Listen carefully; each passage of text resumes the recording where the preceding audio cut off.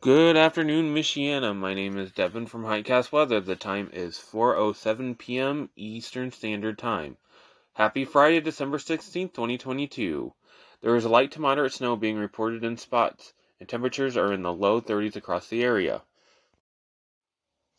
Snow will subside in non-lake effect areas tonight. Areas further north can experience snow tomorrow and Sunday. Northern Berrien is under a winter weather advisory for 3 to 6 plus inches of snow.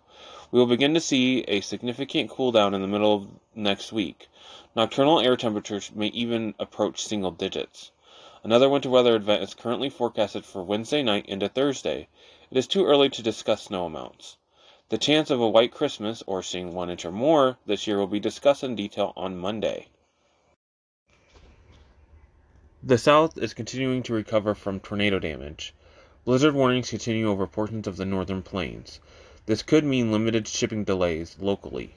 There is a sharp cool down coming to most of the U.S. next week, which may even allow Florida to fall below freezing.